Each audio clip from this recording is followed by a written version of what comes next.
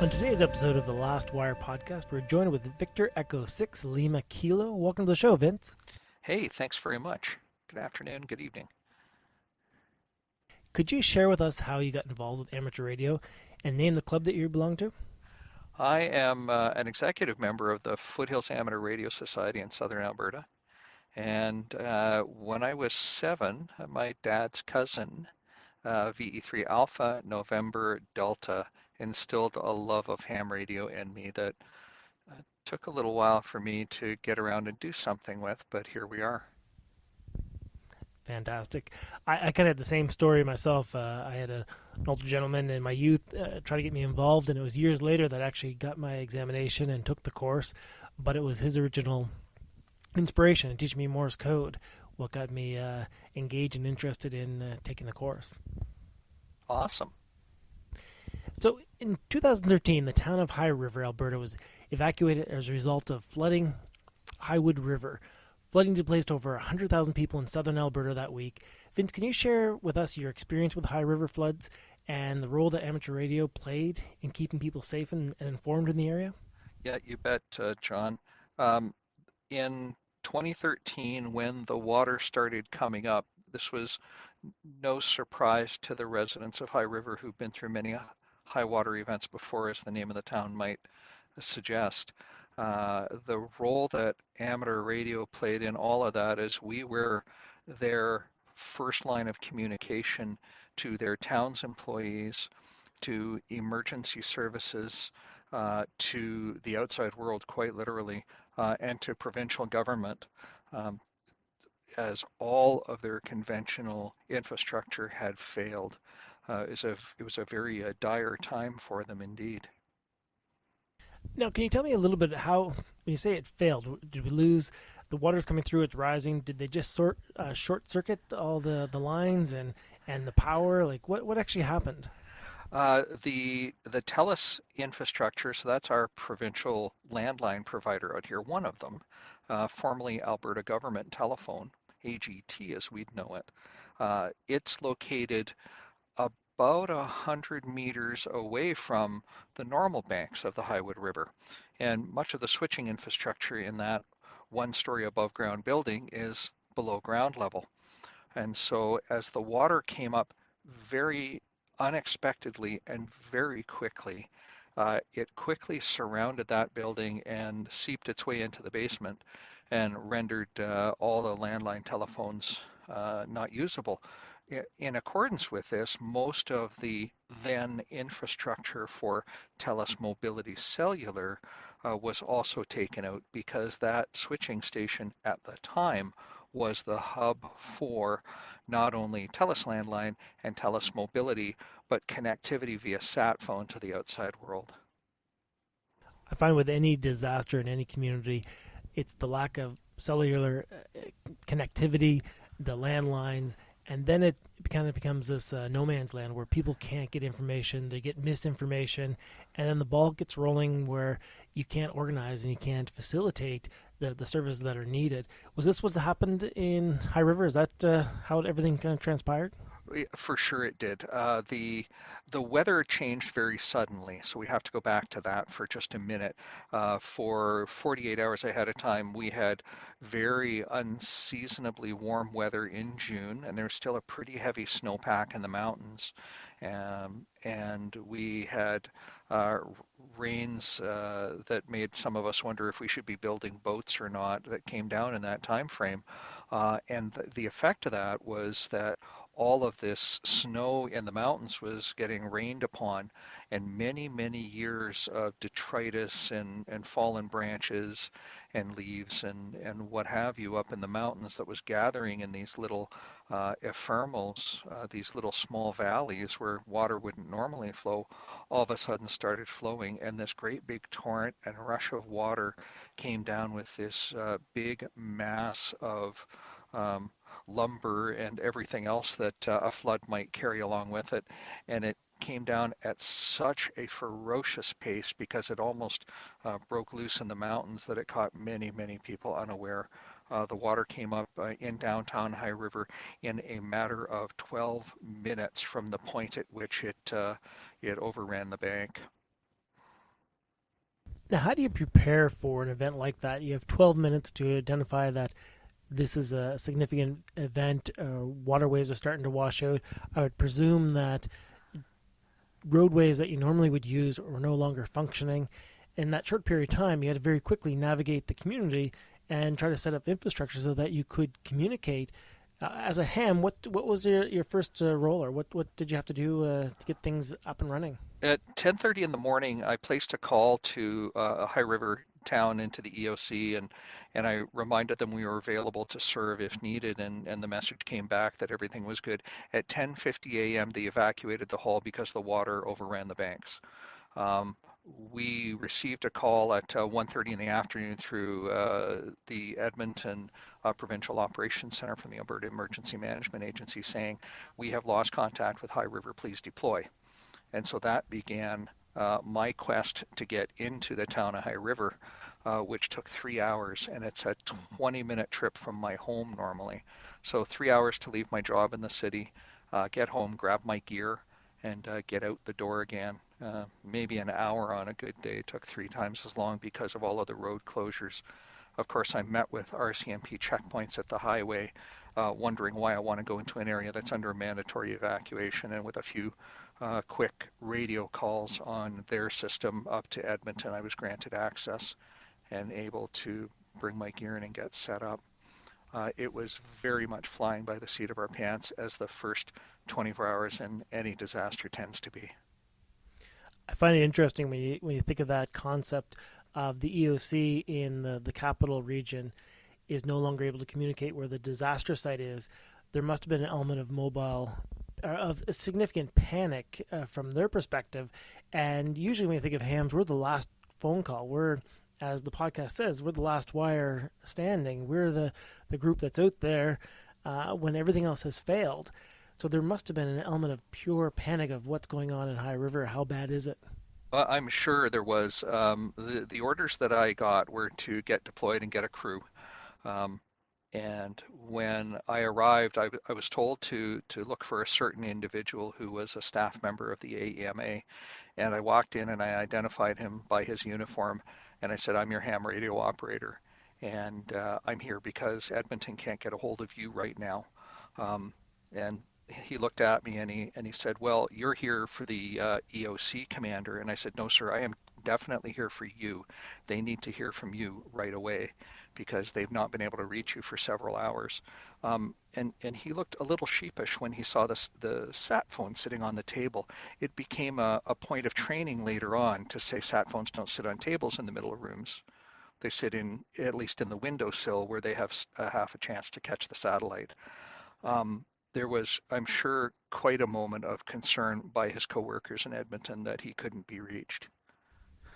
Yeah, no, that's certainly would be a bone of contention, and just understanding how the technology works in a disaster environment. You're, I'm empathetic towards that person because you have a lot of issues you're dealing with, and communication would be one of those things you want to have set up, but you don't really check it to make sure it's still working or that you have connectivity, and it would be a last thought. Yeah, for sure. And today that's absolutely part of the training program. The AEMA rep had been on site already for 24 hours because they had anticipated with this kind of a rain load, moisture load, that they would be having problems. Nobody in their wildest dreams, of course, imagined it would be like this. There have been floods in High River before. I was there in 2005 with floods, and I was again a month later in downtown Calgary, and there was by contrast, a little bit of water. Um, there was so much water coming over in 2013 through the town of High River.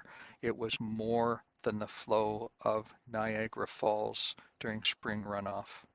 And if any of you have stood on the shores of Niagara Falls or at the shore of Niagara Falls, as I have, um, you're fascinated with this 8 foot tall wall of water going over the top of the rocks and down below.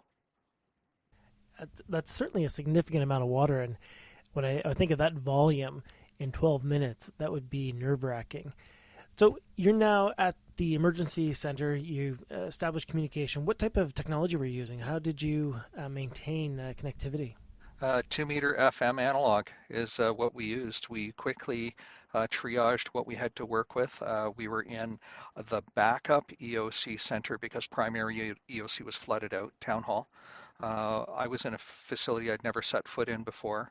Um, typical drop ceilings with metal T-bar roof make for great ground planes for mag mounts when you stick them upside down on the ceiling.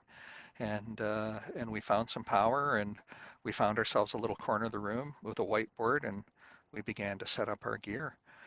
We were on the air within minutes of landing at the site, and we had established communications on provincial amateur backbone all the way back up through to Edmonton. Now, for a situation like this, where the community has been evacuated, what type of messages were you transferring to the ECO? What were you trying to? What was the communication backbone like? The EOC's responsibility and any government's responsibility is to ensure that the town is getting the support, or the impacted area, I should say, is getting the support that it needs. The traffic that we were handling was at two or three different levels.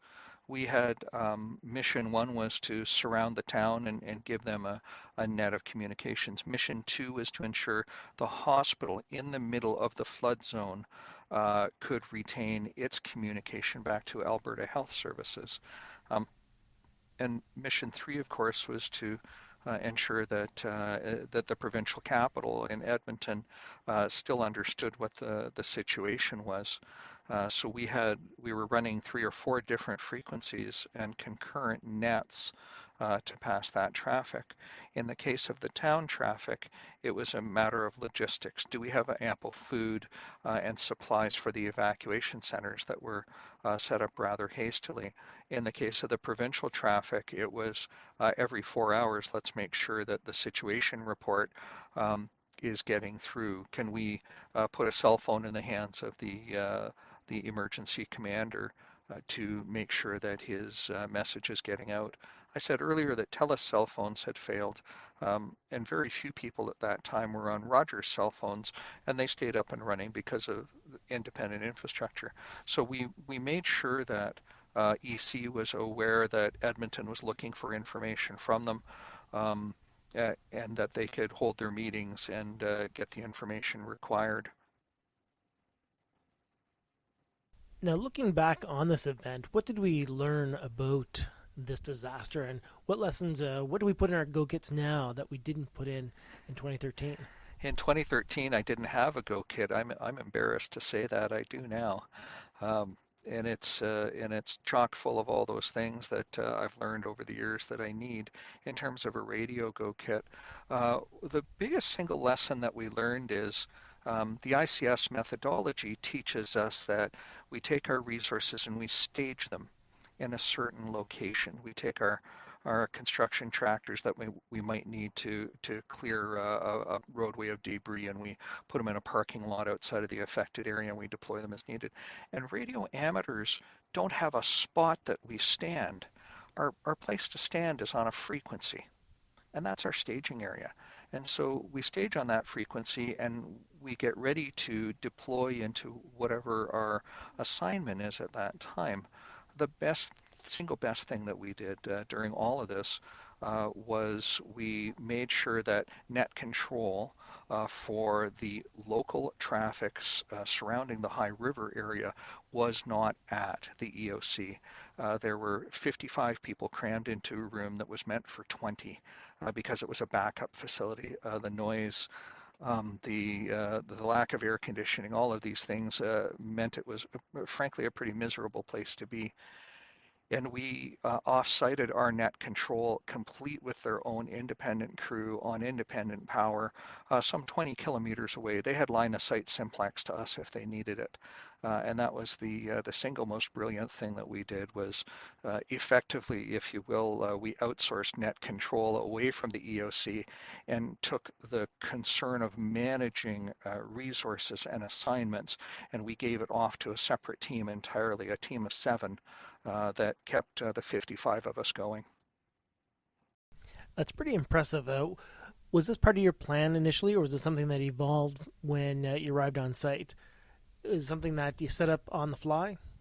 The whole thing evolved as it went. Um, I had been on site at High River for under 2 hours when the floodwaters kept coming up, and we evacuated the secondary EOC, and we drove an hour because of road closures down to a neighboring town that had a mutual aid agreement, and we set up in their fire hall. Many of the plans we were making in the first 12 hours were absolutely off the cuff. Um, just working with what we knew we had to work with and developing plans on the fly. I remember working with my partner Scott, VA6 Oscar Charlie, and I'm giving him direction as I'm trying to turn left in heavy traffic to follow the RCMP to get to a place that I didn't know we were going. Here I am trying to turn left, and I'm like, Scott, you got to set up a net control because we're a little busy around here, and here's how you set up a net control, and here's all the elements you'll need. And Scott's a natural leader on his own and took care of it. That's impressive. Driving through a disaster zone, coaching someone on how to manage a net. That in itself is pretty impressive. It was quite the day. It sounds like it. Well, know what, Vince? I really appreciate taking the time to talk about this event. It certainly was a learning opportunity. High River is certainly a place that deals with high water a lot throughout history, but this event was certainly significant. And I think as a ham operator, the community learned a lot about how to manage, how to reevaluate the situation, and then redeploy as needed. Yeah, indeed we did, and we continue to learn from it. Our infrastructure is much more resilient in that area now. Repeaters have been stood up, digipeaters, WinLink gateways. All of this infrastructure is now sitting in High River Hospital on generator backed up and battery backed up power. We're in a much better position today than we were in 2013 to handle, sadly, the next event. Very true. Great for our show, though. We love hearing about these events, and we love hearing from hams around the world about things they're dealing with. So I appreciate you taking the time to talk with us, and I look forward to talking to you again. I'm delighted to be here. Thanks for asking, John. Nice to meet you.